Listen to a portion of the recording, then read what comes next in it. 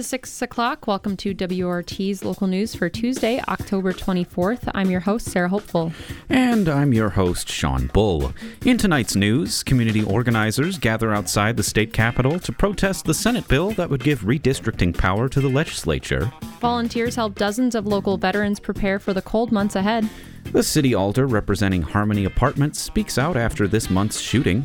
And in the second half, UW student journalists discuss free speech on campus, a rare bird is spotted in Dane County, and lineworkers educate lawmakers on city-owned utilities. All these and more on tonight's news.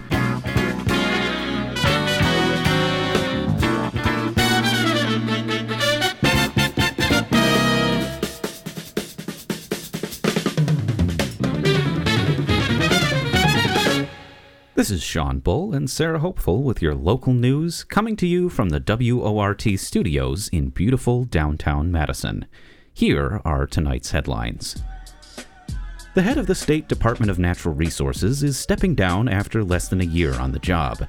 DNR Secretary Adam Payne gave a letter of resignation to Governor Tony Evers Friday, the Wisconsin State Journal reports. Payne said he plans to retire and spend time with his family. His last day will be November 1st. Evers appointed Payne to lead the DNR in December 2022, and his work included efforts to address PFAS contamination in drinking water and implementing a new wolf management plan. The governor has yet to name a replacement.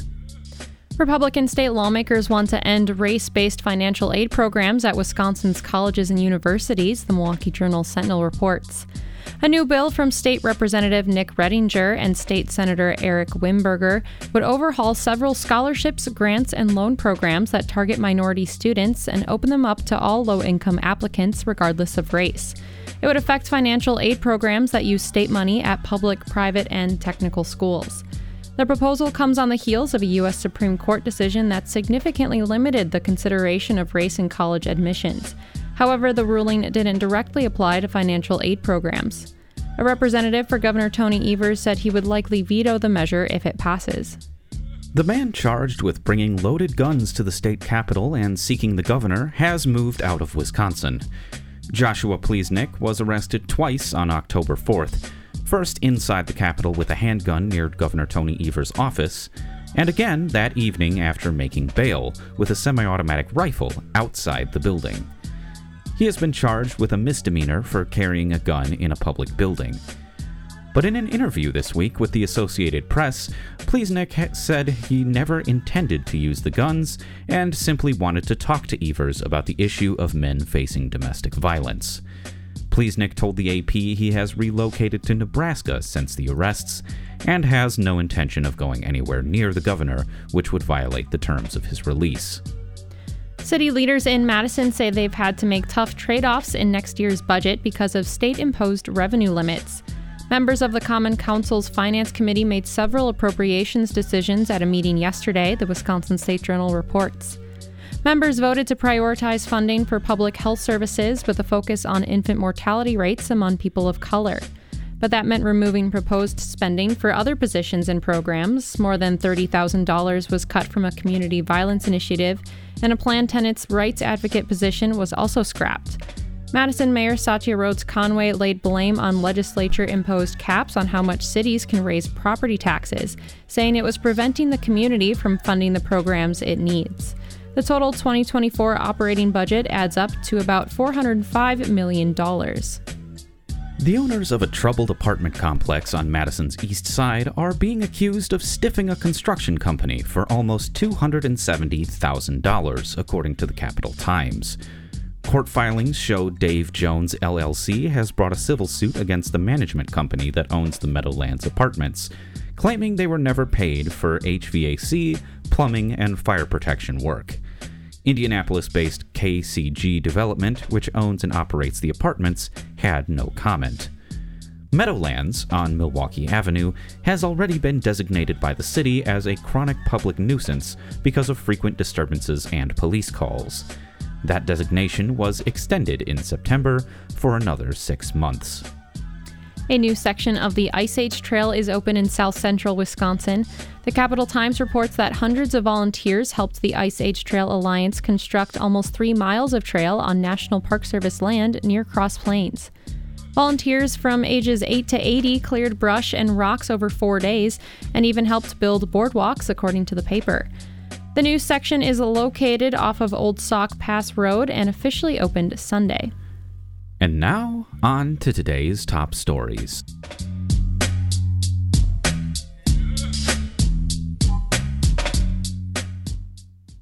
In a surprise move earlier this fall, state Republican lawmakers introduced a bill that would put redistricting power in the hands of the state legislature. The move preempts a lawsuit headed to the newly liberal state Supreme Court that alleges current voting maps are unconstitutional and need to be thrown out. This afternoon, members of SEIU Wisconsin, leaders with Voces de la Frontera, and local allies gathered inside the Capitol Rotunda to protest the redistricting bill. They say that Wisconsin's independent judiciary and not state legislators should draw up voting maps. WRT news producer Faye Parks was in attendance and heard comments from folks on the ground. What do we want? Fair maps! What do we want? No! What do we want? Fair maps! What do we want? No! What do we want? Fair maps! What do we want? No! What do we want? Fair maps! What do we want? No! What do we want? It's 4 o'clock in the afternoon on one of the last sunny days in Madison, and a large crowd is gathering inside the state capitol rotunda. They're carrying signs that read, "Voters decide," children are blowing whistles, and folks are chanting in opposition to Senate Bill 488. The Republican-sponsored bill essentially allows the legislature to draw their own voting maps, rather than wait for the state Supreme Court's ruling on a pending lawsuit.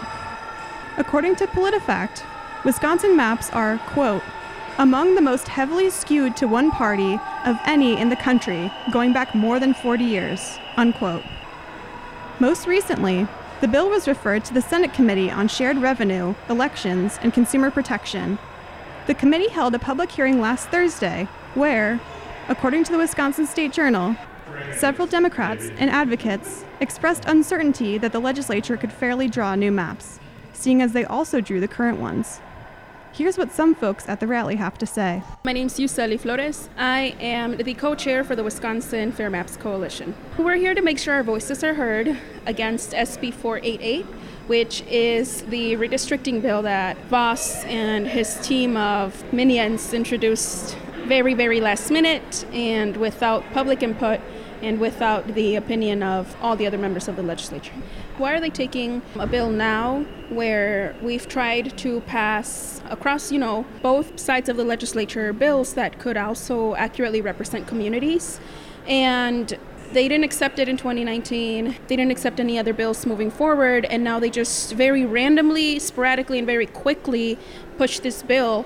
The thing we heard the most was, what's the rush? Christine Newman Ortiz, Executive Director, Voces de la Frontera Action.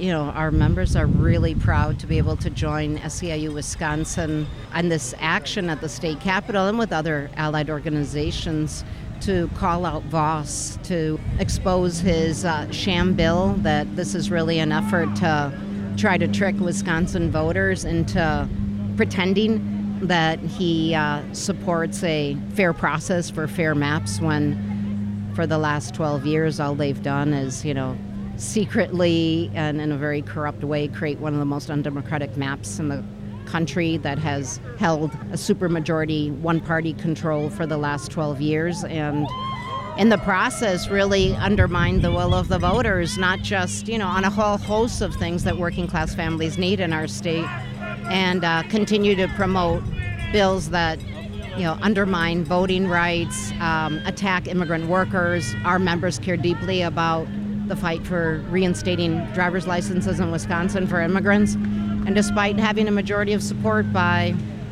people actually on a bipartisan basis at a grassroots level at the state legislature, it continues to be really held back.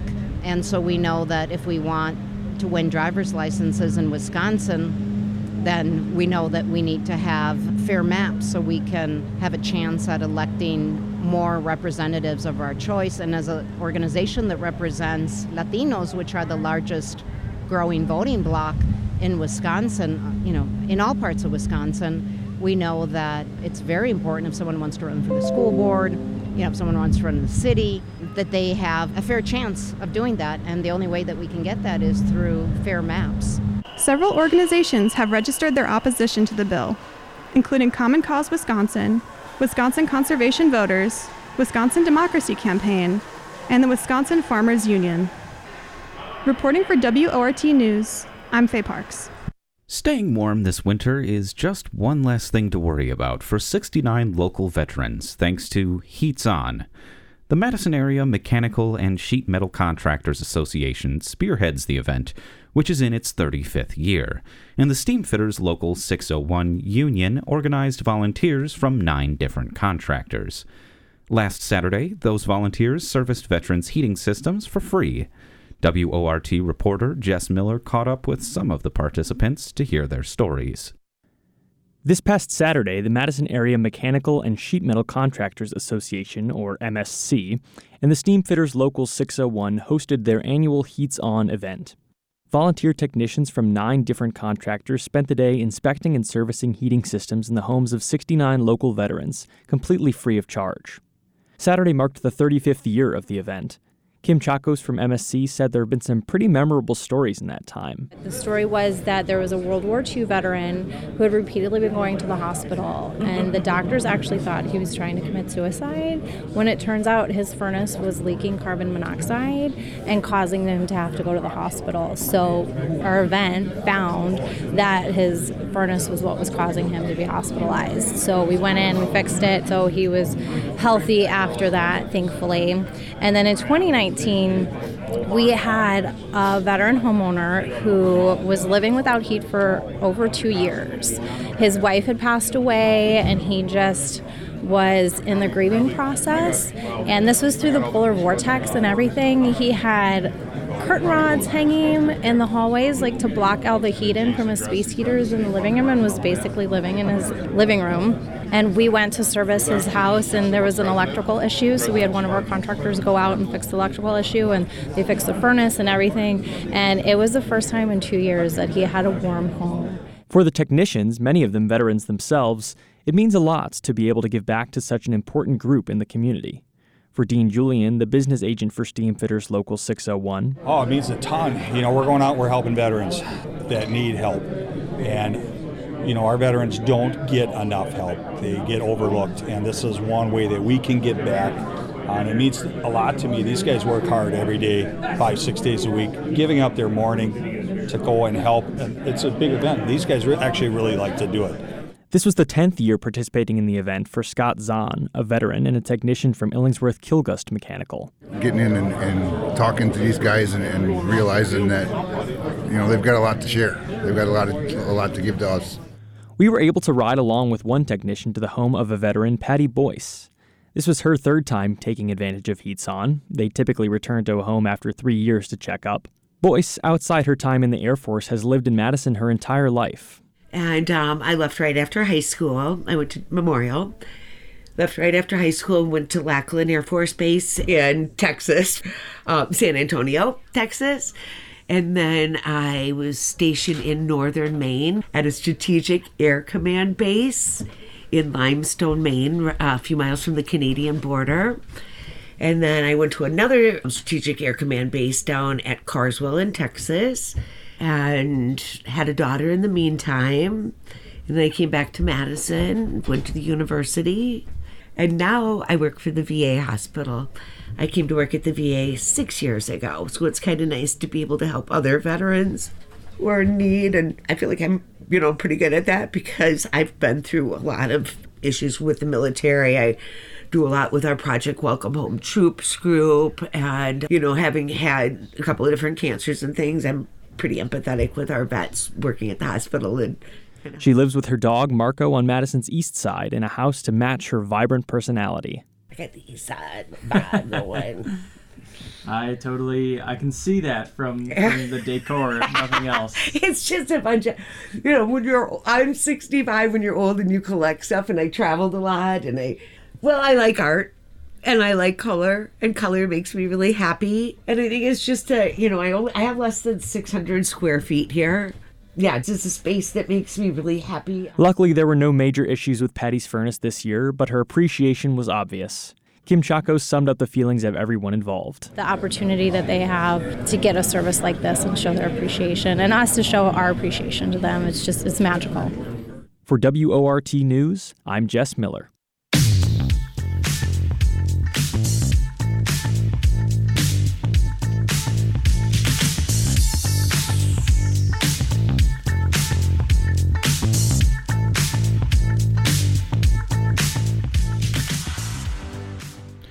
It's now 6:20 p.m. and you're listening to the live local news on WORT. Earlier this month, Madison was in uproar after 5 people pulled into a Far East Side apartment complex and shot at a group of teenagers. They killed a 14-year-old girl and injured 3 other children. The shooters have yet to be identified, and law enforcement is asking the public for tips leading to an arrest. This is the second shooting this year at Harmony Apartments, and according to the city's website, local police have received more than 1,300 calls for service to the complex since 2020. The website also says, quote, "A list of strong recommendations has been sent to the owner. If changes are not made, legal action is possible," unquote. WORT News producer Faye Parks spoke with Alder Derek Field, who represents Harmony Apartments, to learn more. Thank you for joining me, Alder Field. Thank you for having me, Faye. So, as we know, earlier this month, a 14-year-old girl was shot and killed, and 3 other teens were injured at Harmony Apartments. This is the second shooting at the complex this year. To start off, is there anything you'd like to say to the victims' families or to the residents living at Harmony? Yeah, I certainly hear them, and I'm very focused on future improvements right now with every tool that the city has available. So I just ask that they understand or hear that I'm working on it and that I will be engaging with them pretty soon here to hear directly from them. So have you spoken to any of the families yet, or is that something on the docket for you? I've had an email exchange with one family so far. I haven't spoken in person with any of them yet, and that is going to be the topic of a town hall meeting tomorrow night. This one is being organized by Public Health Violence Prevention Unit partner organizations and myself. A few of us from the city are going to be there, and we're hoping to hear and learn more about what they need to see changed from the culture of the management at the property, the site itself, and the different community supports available.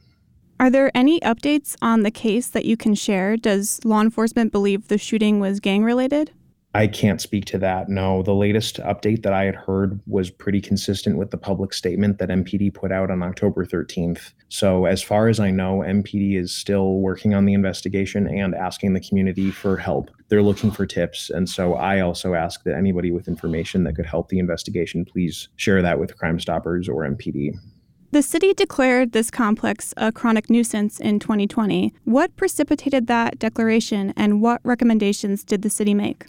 I wasn't around and directly involved in that process because it preceded my time, but I do know that they've been through the abatement process before, that they had enough enforcement actions to qualify for the abatement order under the city's ordinance right now, and that they worked with the city on an abatement plan to stabilize the property. And I think those changes must not have endured or must not have been enough. I know that calls for police service at the property had looked relatively stable over 2022 and coming into 23, but then something must have changed this year. And so we're trying to understand what that is. We're considering abatement, again, a nuisance abatement order. We don't currently have the enforcement actions necessary to invoke the local ordinance legally. As far as I know, the property doesn't currently qualify, and I'm working on trying to change the rules about that. I am working with the assistant city attorney who focuses on nuisance abatement cases to change and update our ordinance to better account for violent crime, and in particular to treat homicides more severely when considering eligibility for chronic nuisance abatement orders. This is about accountability. And so what are the current requirements that you would be trying to amend? There need to be 3 enforcement actions related to a chronic nuisance crime at a property over a period of 90 days. And we don't have that right now. Enforcement actions are like an arrest, for example, or a citation. And so that's the criteria that we're not meeting right now, despite the fact that there have been multiple shootings and 2 people have lost lives this year. That's why I certainly think we need to revisit the criteria and consider homicide as more severe and have a lower threshold of homicides to invoke the chronic nuisance ordinance. So you mentioned that the owner, Milwaukee-based Royal Capital Group, did cooperate in 2020 with the city. Are they cooperating now? Is the city council in communication with them? We had a call after the shooting. That was on a series of monthly calls that the city has continued with Royal Capital since the nuisance abatement process the last time around. And that call is between MPD and East District Command, the assistant city attorney who I mentioned who works on chronic nuisance cases, and then the alder with Royal Capital representatives and property managers. And so that call occurred on Friday, immediately after the shooting. And at that point, they expressed willingness to work through the city's urgent requests that the assistant city attorney shared with Royal Capital to make improvements at the property that we know would help. So they expressed their willingness to do those and that they are working on it. Since that call, I have not heard if they have any updates further down that list. We are strongly asking them to hire a security firm to improve the security of the parking lot outside, including the flow of traffic through the property, because that has been a factor in 2 of these incidents at least, to add more cameras and to provide programming, third-party human services and youth engagement programming for the residents there. If the abatement were to be approved and were to go through now, what kind of consequences could Royal Capital face if they don't follow through on these changes that you recommended? So I haven't been through this process myself before, but my understanding is that classifying the property as a chronic nuisance compels them to abate the nuisance, and they would need to agree to a nuisance abatement plan. If the nuisance isn't abated after a certain period of time, there's a provision in the ordinance that allows the city to fine Royal Capital some amount of money to offset costs for MPD's presence at the site. And beyond that, I'm not exactly sure where the abatement process goes from there. The property owners certainly have an incentive to stabilize the property and make it a safer place for folks to live, and the surrounding community most definitely wants to see that too. So I've seen as well some local organizations are doing community outreach there in an effort to curb the violence. Can you tell us more about that? One group that I just recently spoke with is Focused Interruption. They are trying to organize residents and learn more about some of the culture of the management there and how that property has and has not been meeting residents' needs, in order to figure out what we have to do to meet folks' basic human needs and make conflict less likely and ultimately de-escalate any kind of a situation like this that could lead to future gun violence. So that'll be an ongoing discussion with groups like Focused Interruption. And I wanted to highlight too that last night's City Council's Finance Committee met to deliberate on the operating budget, the 2024 operating budget, and they unanimously adopted a budget amendment that I helped sponsor with a couple of other alders who have struggling properties in our districts. And that budget amendment allocates more money for Public Health's Violence Prevention Unit and their teams of contractors that go into these properties and support families and try to support de-escalation services and better understand what the needs are. So exactly some of this work informed with a public health approach so that we can prevent these kinds of tragedies from happening again. Is there anything else you'd like to share with our listeners? Just that I really appreciate that folks care so much. I've heard from a lot of folks who are expressing their remorse and sympathy and support for folks who live at the Harmony and the residents and are really on board so far with a lot of the changes that we're looking at, trying to gather resident feedback and lead to improvements there. That is a process, and it's going to take some time and some work for some of these organizations to get in and do community building. And it's going to take the cooperation and trust of the property owners too. We need them on board. So that's the last thing that I would say here. Thank you again for agreeing to speak with me, Alder Field. Thank you. That was Alder Derek Field, the council member who represents Harmony Apartments on Madison's Far East Side. Madison officials and community organizers are looking for ways to curb ongoing violence at the complex.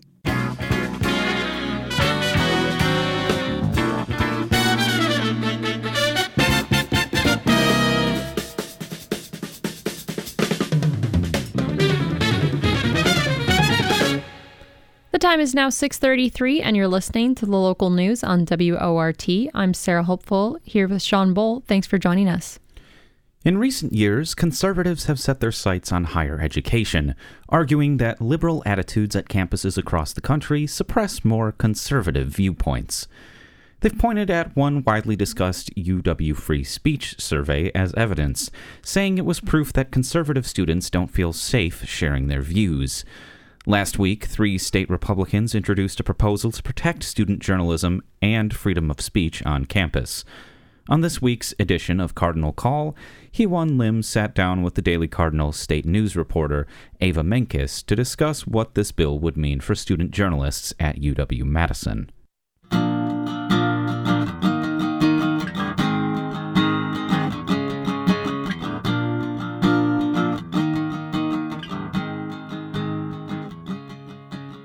Hello, and welcome to the Cardinal Call, your weekly dose of news coming out of the UW-Madison campus from the Daily Cardinal student newspaper.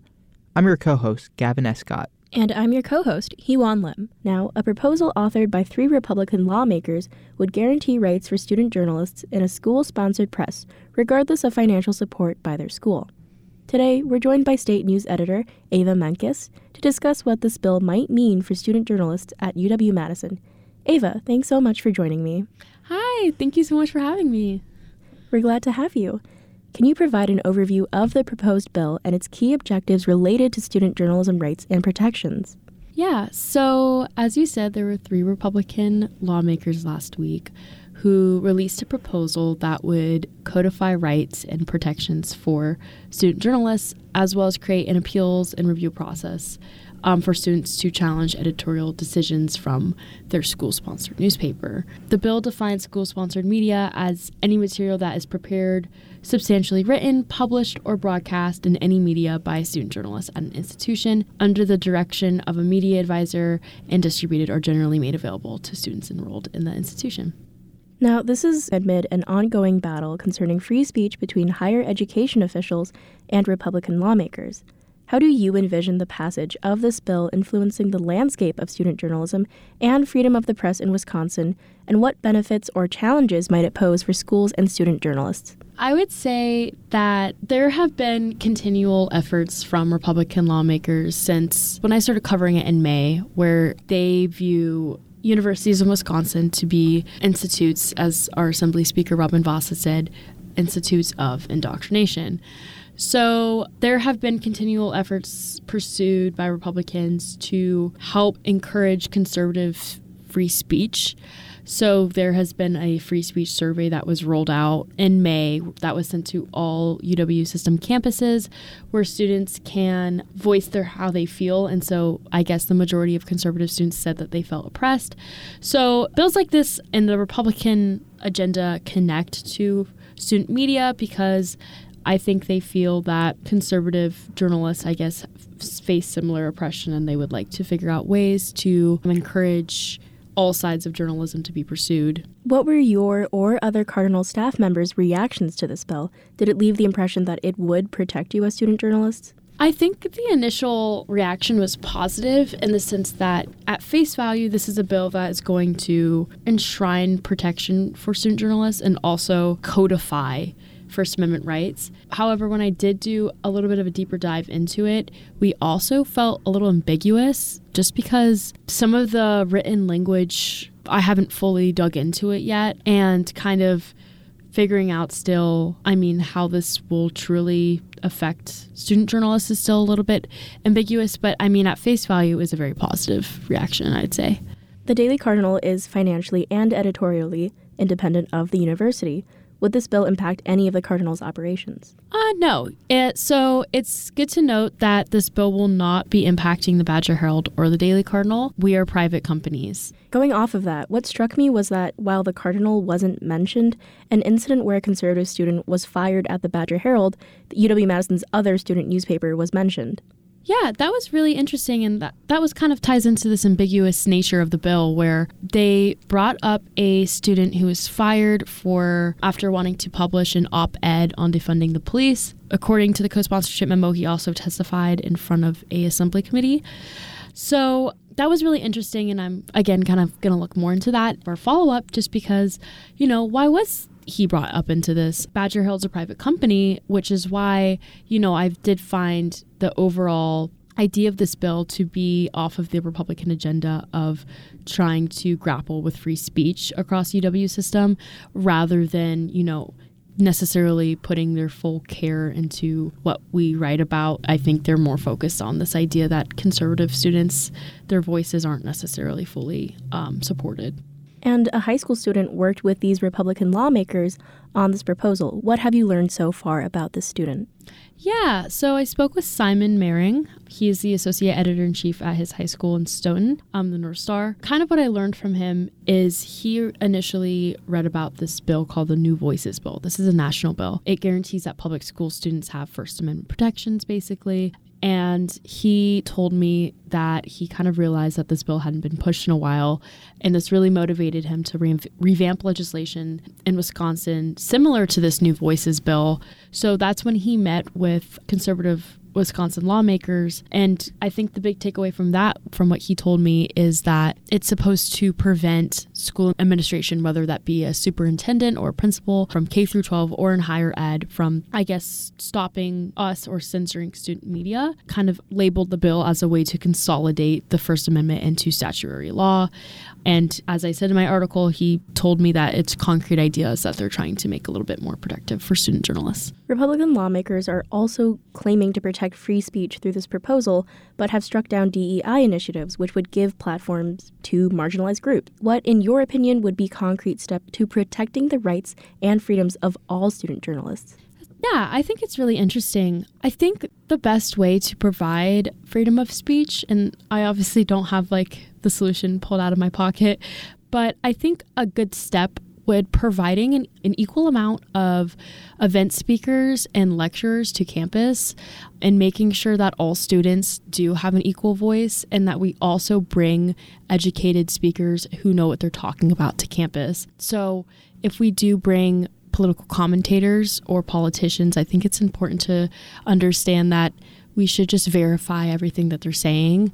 I also think it's important to recognize that DEI is supposed to help marginalized and unrepresented groups at campus feel protected. And I think, from my understanding, there's been a series of Republican commentaries going to campus. So I think it would be in the best favor of administration to also work on making sure that the marginalized and unrepresented students at our school, whether it's first generation or students who are veterans, just making sure that there's all initiatives on all fronts to bring free speech and feel representation for everyone. Ava, thank you so much for sitting down with me this week. Thank you so much for having me.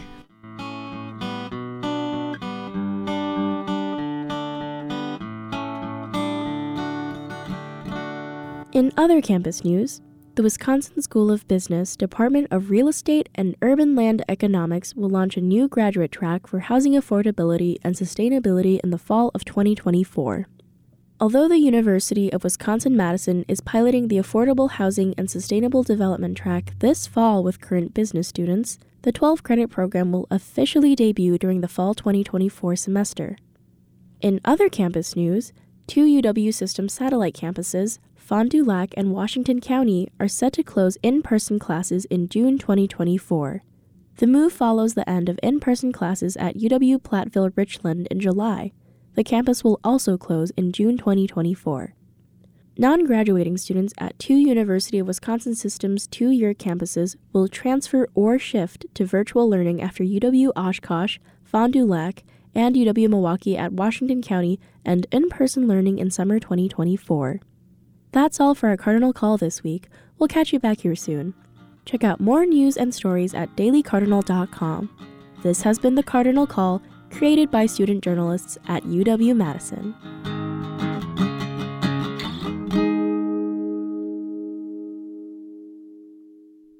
On tonight's Wildlife Weekly, Jackie Sandberg celebrates the appearance of the rare Clark's Nutcracker. No, not the ballet or the ubiquitous holiday decoration, but the North American corvid.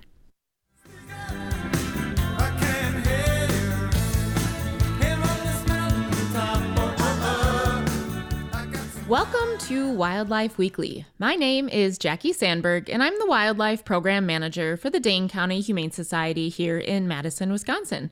Each week, we choose a topic related to wildlife rehabilitation or the environment, and today we get to talk about a very rare species in our state called the Clark's Nutcracker. No, we're not talking about the Nutcracker, the dance. We're not talking about anything ballerina related. It's actually a really cool bird. Clark's Nutcracker is actually a bird that is in the corvid family, so related to blue jays and crows and ravens. And believe it or not, we have had the first evidence of a Clark's Nutcracker in Dane County, Wisconsin, for the first time ever in history, just in the last few days. It was so amazing. So on Saturday morning, not only do I work in wildlife rehabilitation, obviously, at the Humane Society, but I also work in bird banding. If you don't know, there is a station for bird banding at Picnic Point at part of the UW-Madison Lakeshore Nature Preserve that bands birds typically every Saturday from mid-April to mid-October. So this last weekend was our last banding session of the year, but of course, right in the middle of our session, everyone that was there, volunteers and banders and bird people, were starting to get alerts on their phone. There's a lot of different mediums that people use. There's different platforms. Sometimes it's Telegram, sometimes it's Discord, sometimes it's Facebook or eBird Rare Alerts. But an Audubon field trip had found a Clark's Nutcracker at Nine Springs Eway. No way! Coolest thing ever. So Clark's Nutcracker is a bird that I had seen previously when I had visited Colorado. So, middle of our banding session, we're like, oh my gosh, this rare bird is here. We all have to go see it. So, of course, we closed down a little early. It was a pretty windy day anyways. And we all made our way over to Nine Springs, which is, very close by the Capitol Springs area. For those of you who live in Dane County, it's going to be just south of the Monona Walmart, for example. If you've never been there, check it out. It is part of the Madison Metro Sewage District, and so many migrating waterfowl go through that area. It's a really incredible birding spot. Anywho, Clark's Nutcracker is a species that kind of looks like a gray jay, I guess. That would be probably the best way to describe it, maybe sort of mockingbird-like. But it's pretty much all gray with some black, some white in the wings. But it's a pretty big bird, robin-ish sized or a little bit larger.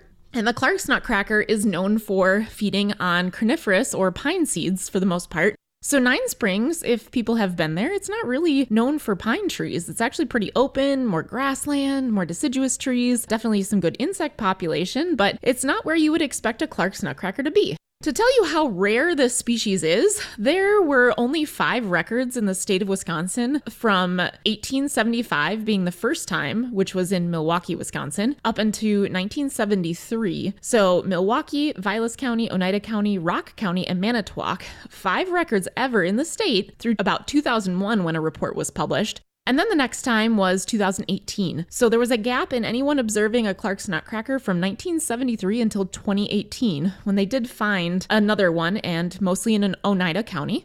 So the interesting thing is up north, there's a lot of pine trees. These birds are eating off of the cones and able to use that really strong beak, as you can imagine, nutcracker. They grab on to their food with their little talons. I guess you can call them talons because they probably grip quite a bit, but their feet, their toes. And then they use that really strong beak to peck open and crack those seeds open from the cones, which is really amazing. I think the coolest thing about Clark's Nutcrackers, though, is that similar to a lot of our other corvids, they are incredibly intelligent. They can store up to so many seeds. They can actually put anywhere between 30 to 150 seeds underneath their tongue, and there's a pouch in there, which is really amazing. And then they will go and cache those seeds in different places, and they will remember that location to go find them later, up to 9 months.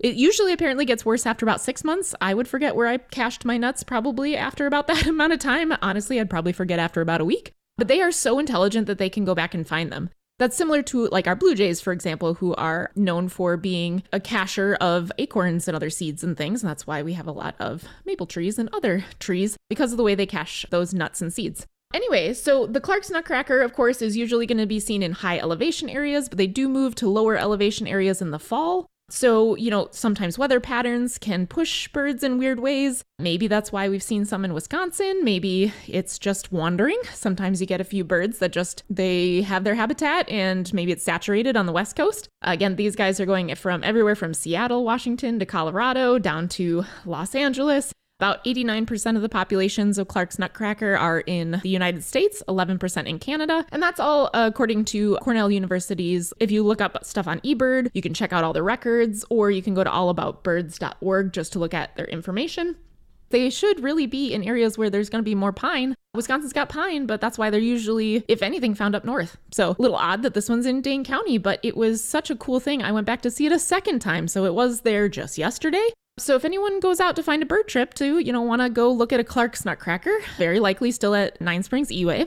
Also, I know people have a lot of questions. They usually call about this. As rehabilitators, we're always on the lookout for rare species that seem to have been off path. Sometimes those birds, if they're not in the right habitat, can maybe decline. So we are always concerned about an individual wondering, okay, you're not in your normal habitat. Maybe you got blown off course, just like the flamingos we've had in Wisconsin this year. Can they find enough food? Can they survive? Or are they going to start to decline because they're not getting enough nutrition or the temperatures are too different? It is something that we do rely on the birding community to help us with. So if for some reason that animal does appear to start behaviorally looking abnormal, they're depressed or they look sick for some reason, or you're able to approach that animal, and if you could get close enough that you could pick it up and put it in a box, that's when we typically say something is wrong. If it can still avoid people and it can evade predation, then we're going to say, hey, let that bird be. Let's see if it can figure out where it wants to go on its own. Doesn't mean we don't get vagrants, doesn't mean they don't survive, but we are on the lookout for those animals in case rehabilitation and intervention is necessary. So that being said, if you do find an animal, or if this nutcracker for any reason decides that it's not doing so well and it does decline but stays here, definitely give us a call at the Dane County Humane Society's Wildlife Center. Our phone number is 608-287-3235. So thanks for listening today. Hope you all get the chance, if you do, to see the Clark's Nutcracker. So happy birding this week and be on the lookout for more birds. Give us a call if you have any questions, and thanks for listening to our segment here on WORT. This has been Wildlife Weekly.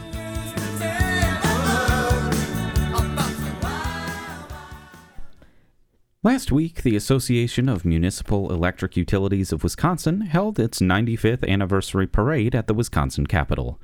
Dozens of utility trucks and hundreds of line workers came to Capitol Square to educate and lobby state legislators on behalf of municipally owned electric utilities. On yesterday's 8 o'clock buzz, host Brian Standing spoke to Tim Heinrich, the president and CEO of MEUW, to learn more. Welcome to the 8 o'clock buzz. Thank you. Good morning, everybody. So tell us, how did this sort of idea of electric utility as part of city government, how did this come about? And if we're talking 95 or 100 years ago, that must have been right at the beginning of sort of electrification of large parts of the state. Is that right? That's absolutely right. In fact, our organization has been around for 95 years, but public power in the state of Wisconsin actually dates back to the late 1890s. And it's all about a model in which you had largely investor-owned utilities that were operating in some of the larger cities across the state at a time when the rural parts of the state were developing. And faced with the opportunity to wait or develop their own electricity, some of the folks at that time decided that it was necessary to form their own electric utility. So in fact, the very first electric utility that was community owned in the state of Wisconsin dates back to 1890 and New Richmond, Wisconsin, which is in the western part of the state. And that's where things got started. And so eventually more and more communities decided that they wanted to have their own electric utility, and the model was born. Was that model unique to Wisconsin, or was that happening elsewhere in the Midwest?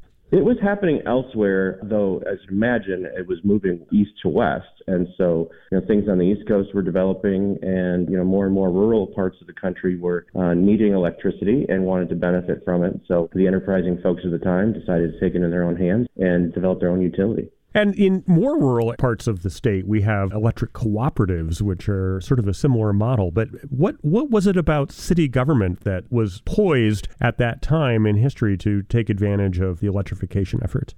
I think it was really just about the idea that, you had government as an opportunity to be able to, really foster that and put the resources behind it. In many parts of the state, these were hydroelectric facilities. So, the roots of community ownership are tied to renewable energy, very much like we talk about today. And it really went back to the idea that these folks wanted to make sure that they could take full advantage of the electrification that was happening. So what's changed over the last century or more in terms of municipal electric utilities? How have they managed to keep pace with all of the technological changes and demands that are placed on these types of systems?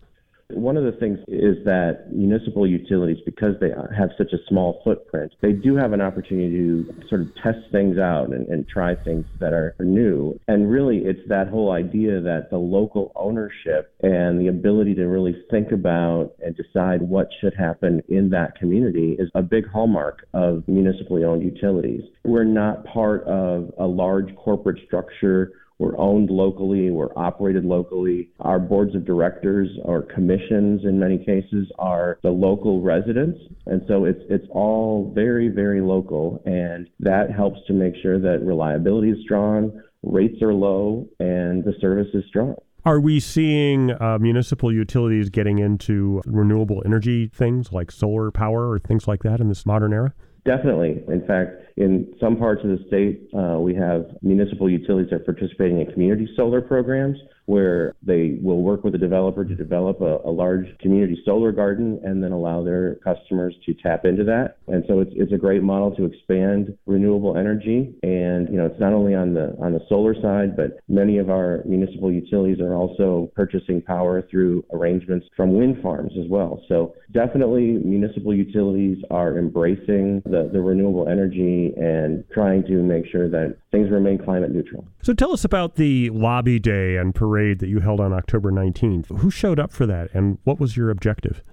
So our objective overall was simply to raise awareness of public power. Not surprisingly, a lot of folks, they flip a switch and electricity is there for them. They don't really give a second thought to where it comes from or who's providing it. But we believe it's important that our customers and particularly our legislators understand that there are alternatives to the large investor-owned utilities and that the municipal utilities, while they're small, they do demand a voice at the Capitol and demand to have their areas of concern addressed and considered when legislation is taking place. And so this was really all about raising awareness, building awareness of municipal utilities and the benefits of public power, that local ownership, that not-for-profit status, and the overall exceptionally reliable record of energy delivery that we have. I understand you took some legislators up and some cherry pickers on the Capitol Square. That is correct. It was a very popular offering. In fact, we provided probably 35 or 40 bucket lifts during the day, and it was just a great opportunity for the legislators to jump into with the correct safety harnesses, of course, but jump into a bucket lift and get that lift up and take a great view of the Capitol and Lake Monona and just really have an opportunity to experience what it's like to be a lineman and have that whole experience. So what are the specific issues that are in front of the Wisconsin legislature that you are hoping they'll keep the municipal electric utilities in mind about? Are there particular pieces of legislation pending right now that the MEUW has an interest in?